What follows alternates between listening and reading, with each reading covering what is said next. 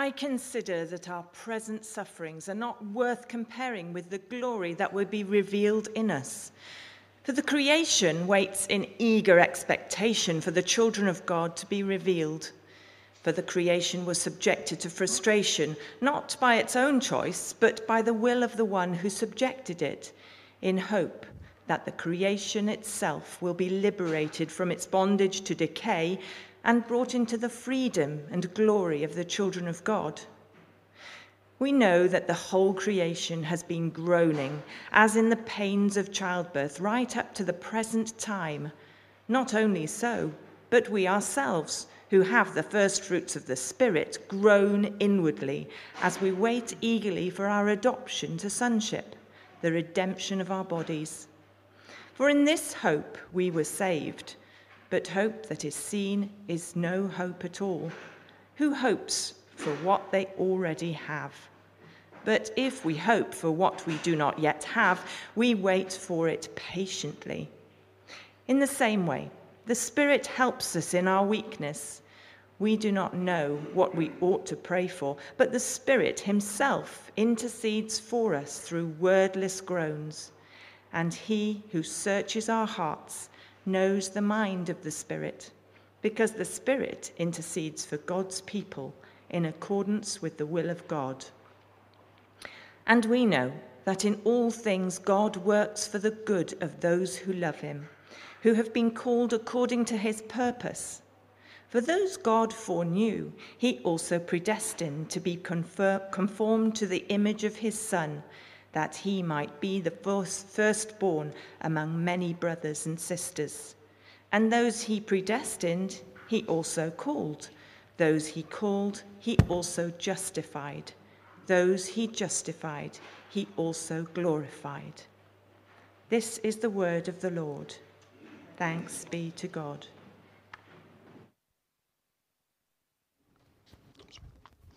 Thank you very much, Sally and Lizzie, for setting us up so well today. And good morning to you all. It's lovely to be able to meet together. It's a bit warm, but it's great that we can gather together as God's people to dive into God's word. And if you're joining us online as well, a warm welcome to you too. Let's just pray for us as we look to unpack these great riches here in Romans 8. Let me pray. Father God, we thank you that you speak to us today as you spoke to your people 2,000 years ago, that your word is alive and active. So Lord, help us now to listen and to engage with what you are saying to each of us in this moment, to know more about how we can wait and how we can live for you in the here and now. We ask that in your name. Amen. Amen. Well, I wonder, as Lizzie has already kind of so helpfully set us up, how do you feel about waiting? How do you feel about waiting? I think Lizzie's put, her thumb on it really well. I reckon most of us, if not all of us, when it comes to waiting, will really struggle. I want you to imagine you're off on holiday, a long-awaited holiday, and you're all packed, you're ready for the sunshine and the beaches or whatever your ideal holiday is, and you can't wait. You arrive at the airport only to find, if we can get the first picture up, please, you're ready for fun, for your flight, and for relaxation, and yet you're met at the airport by this. If we can have that first slide, would be great. It's worth the wait.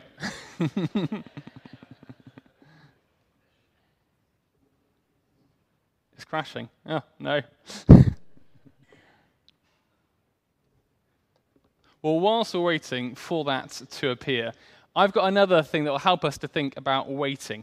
I've got here a whole load of Haribo sweets. Now, who doesn't love Haribo? They're great, they're fantastic. And I thought a good way to get us to think about waiting would, for each of us, I've got enough sweets, I think, for everyone here, to have their very own bag of sweets. Fantastic.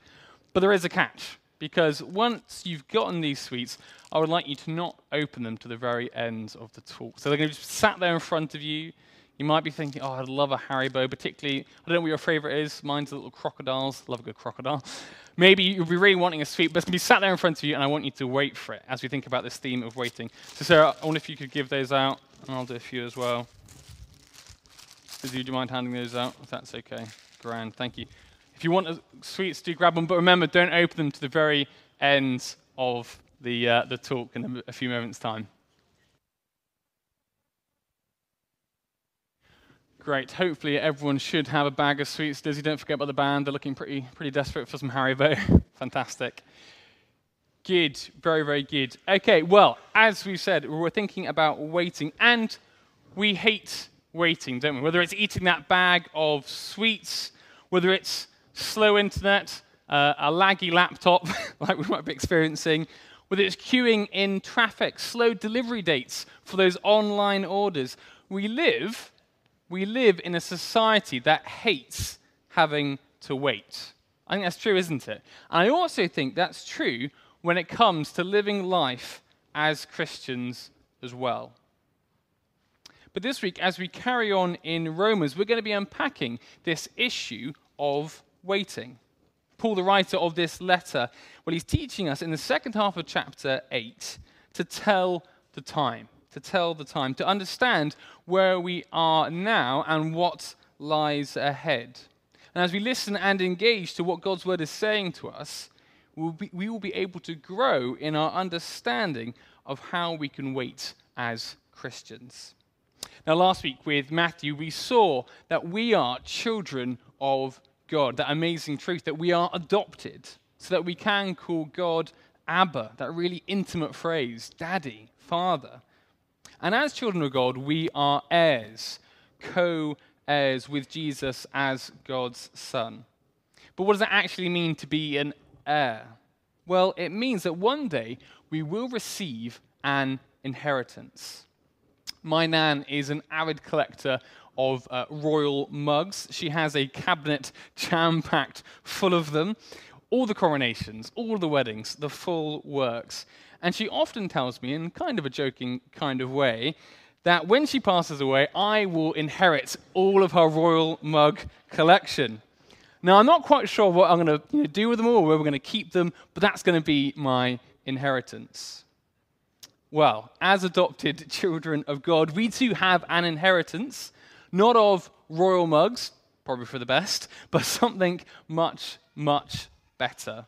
A place in the new creation. A place where we will have new resurrection bodies. If you've got your Bibles open, have a look at verse 21. It says, creation itself will be liberated from its bondage to decay and brought into the freedom and glory of the children of God. Free from bondage, free from decay, our bodies renewed, restored, resurrected. How amazing does that inheritance sound? And immediately our minds begin to think, when? When will we get this inheritance? When will it be ours? Well, God is eternal. He will never pass away, and so it's not a question of God leaving something for us in his will. No, we're told that this inheritance will be ours on the day of Christ's return, when the old things will pass away and his new kingdom, his new creation, will be established forever. And so we can begin to see that we have this tension, don't we? A tension between the now and the not yet. So I've got some beautifully handmade signs I put together that will help us to see this tension between the now and the not yet.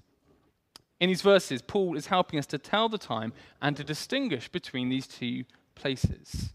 The now, where in the present we are filled with the Holy Spirit and we are children of God, adopted, and the not yet, when in the future God will restore and renew creation and give us those resurrection bodies. And in teaching us to tell the time, Paul is getting us to think about this question of waiting. And we see three things in our passage for today that teach us about waiting. And the first is this: it's hard having to wait. It's hard having to wait, that waiting is hard. And we see that this is both true for the Christian believer, but also for creation more generally as well. Verse 20, creation was subjected to frustration. Verse 22, we know that the whole of creation has been groaning as in the pains of childbirth right up to the present time. Now, as a bloke, I in no way feel like I can speak into the pains of childbirth. I'm going to say that very clearly now. But from what I've heard, it's not a walk in the park. We've got quite a few expecting mums in the life of St. Luke's at the moment, so I don't want to labour this point too much. No pun intended, sorry. But childbirth is painful, isn't it? That's how Paul describes creation's condition as it waits for its final renewal. Sarah and I have some friends who've just had their first child this past week, and I remember speaking to the mum a few weeks back about how she felt about it all. And she said she was really scared about the labour, about the pain that she would go through that was ahead of her.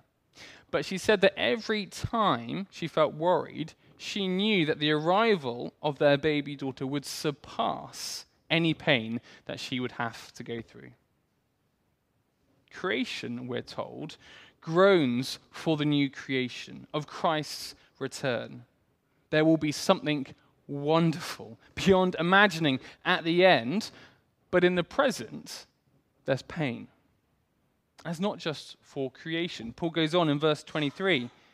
Verse 23, not only so, but we ourselves, we who have the first fruits of the Spirit, groan inwardly as we wait eagerly for our adoption to sonship, the redemption of our bodies. So it's not only creation that groans for renewal, but we as Christian believers, we too groan, we long for Christ's return. And as we long for that renewal of all things, we wait in the midst of sin and suffering. We wait as believers in a broken world. We've seen in the previous chapters of Romans that we are no longer slaves to sin, and we had some great visual imagery of that we are no longer slaves to sin, but we do still struggle with it. And we should long to be free of that battle within us, no longer to be tempted to say that, to think about that, to look at that, to take that. All those battles with sin will one day finally be done with. But that day is not yet. Today we struggle with sin. We struggle with sin, and it's hard. And we also struggle with suffering. Everyone here will know that the world is not a perfect paradise. We just have to spend 5 minutes with BBC News, don't we? And we will see that our world is broken. War, famine, crime, poverty, forest fires. But it's not just an out there experience. We know from our own experiences that it's not just the world that is broken, but our own bodies are broken as well, aren't they? The pain in our own lives and the pain of those around us struggling with illness, with disease, with infirmity. Well, it makes us long for, as Paul says, the redemption of our bodies. Bodies made new. It's that Revelation 21 kind of stuff, isn't it? No more pain, no more tears, no more grazed knees, no more joint pain, no COVID, no diabetes, no cancer, no dementia. All gone. All made new. That's our inheritance. That's what we're hoping in. But as verse 25 says, that inheritance that we hope in is something that we do not yet have. That's a definition of hope, isn't it? And so we have to wait for it patiently. But that's hard. It's really, really hard to wait in the midst of that pain, of that struggle with sin and suffering in the here and now. Waiting is hard. And so knowing this, well, Paul takes us on to his next point as he answers the question, well, how can we wait? How can we wait? When we're in the midst of that struggle with sin and severe suffering, it can feel so hard to wait. It may cause us to despair, to lose hope, maybe even to begin to question our faith altogether. So we need help as we wait.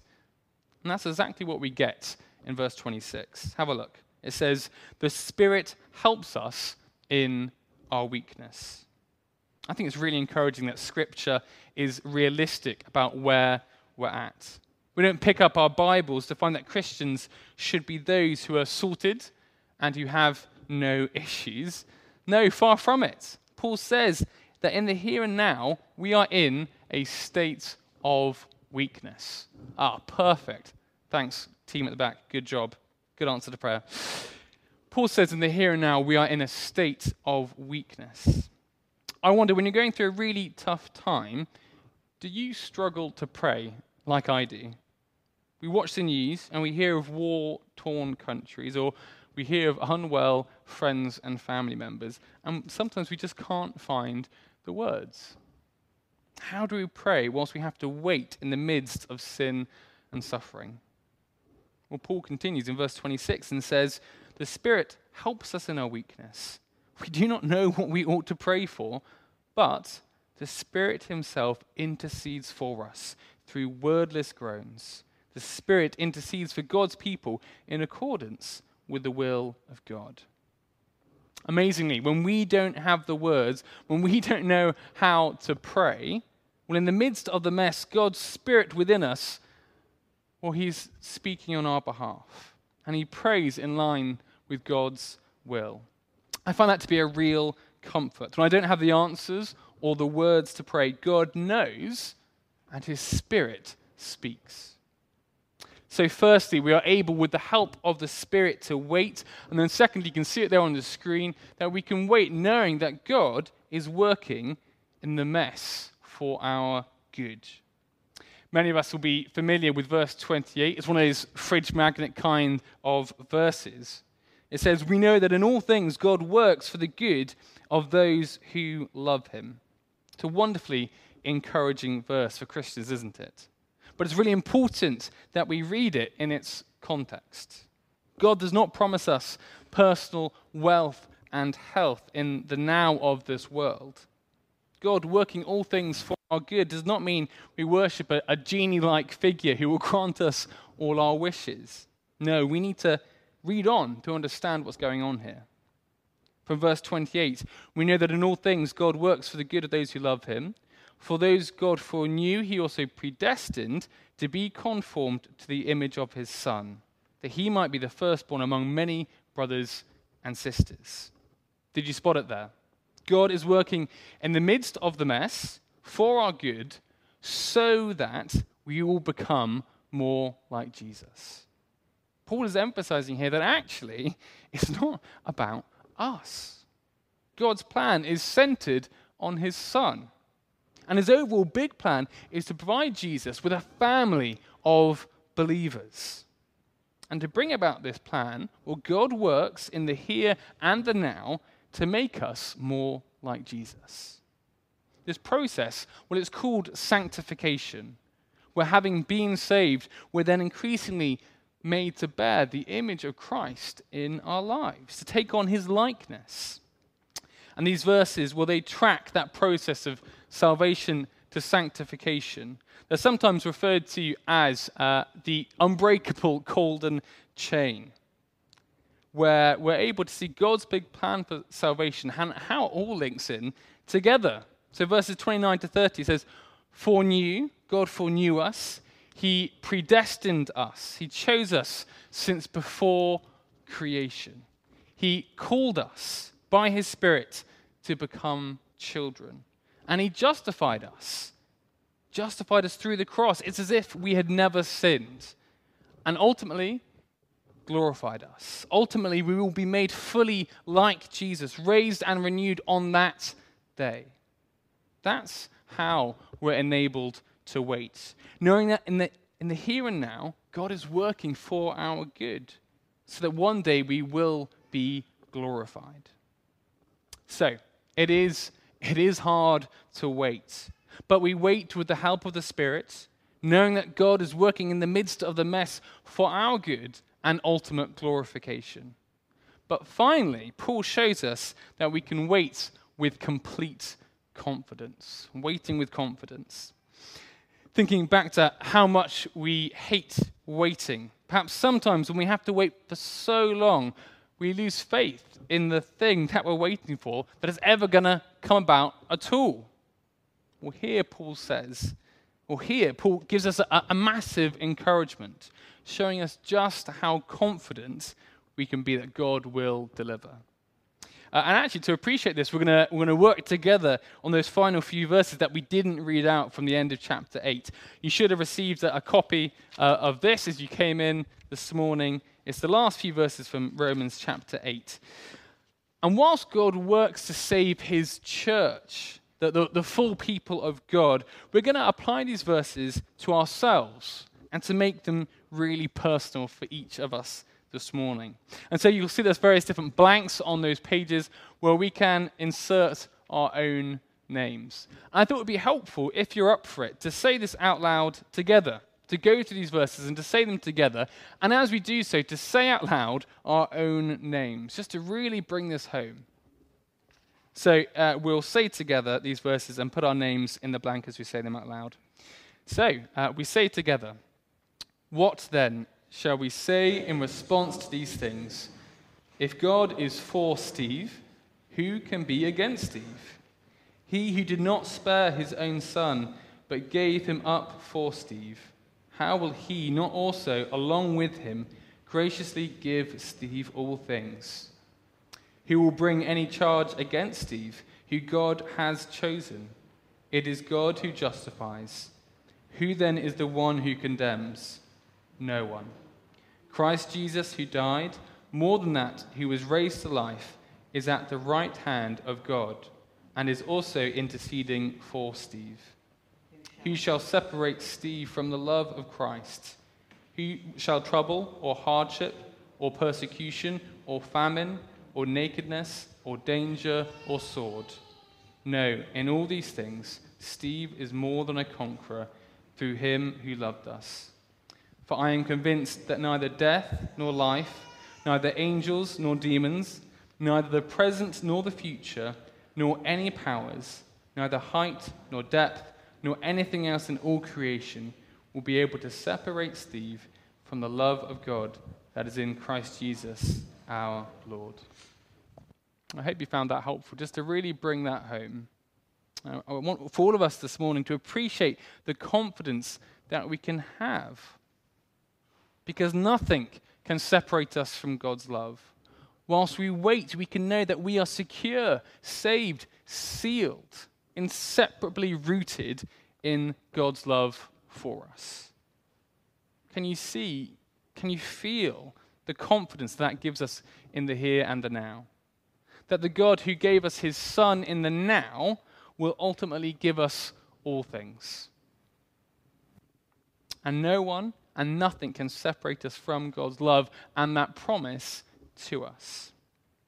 Let me really encourage you this morning to dwell in that love, to know that love more and more for you, to read about it if you can each day, to pray to God, thanking him for his great love for you, so that we come to appreciate just how much God loves us. And knowing that love, we will then be enabled to wait. Wait with confidence, knowing that our loving Heavenly Father will one day bring us into our inheritance. Well, Paul this morning has been showing us how to tell the time, the difference between the now and the not yet. Knowing that the best is yet to come, well, we can keep the good things, the pleasures of this world in perspective. There is more than just this. This isn't all there is. And ultimately, as we wait in the now, with the help of the Spirit, appreciating that God is working to make us more like Jesus, we can look forward to that day when all things will be made new. A new creation, new resurrection bodies, and renewed, restored relationships with God, our loving Heavenly Father. So we can conclude with Paul in verse 18. I consider that our present sufferings are not worth comparing with the glory that will be revealed in us. Let me pray. Father God, we thank you that you know us, that we are your adopted children if we're trusting in Christ. And you know that we do struggle with sin and with suffering. We thank you that you know that through Jesus, he went through those sufferings and those challenges. And Father, we thank you that in the midst of that, you are making us more like Christ. So help us today, this morning, to see that we can wait with the help of your Spirit, to keep going in our Christian walks with our eyes fixed on him, knowing that our inheritance will one day come with his return and that all things will be renewed. Lord, help us to be transformed by this wonderful news, by this love that you have for us. I ask that in your name, for your glory. Amen.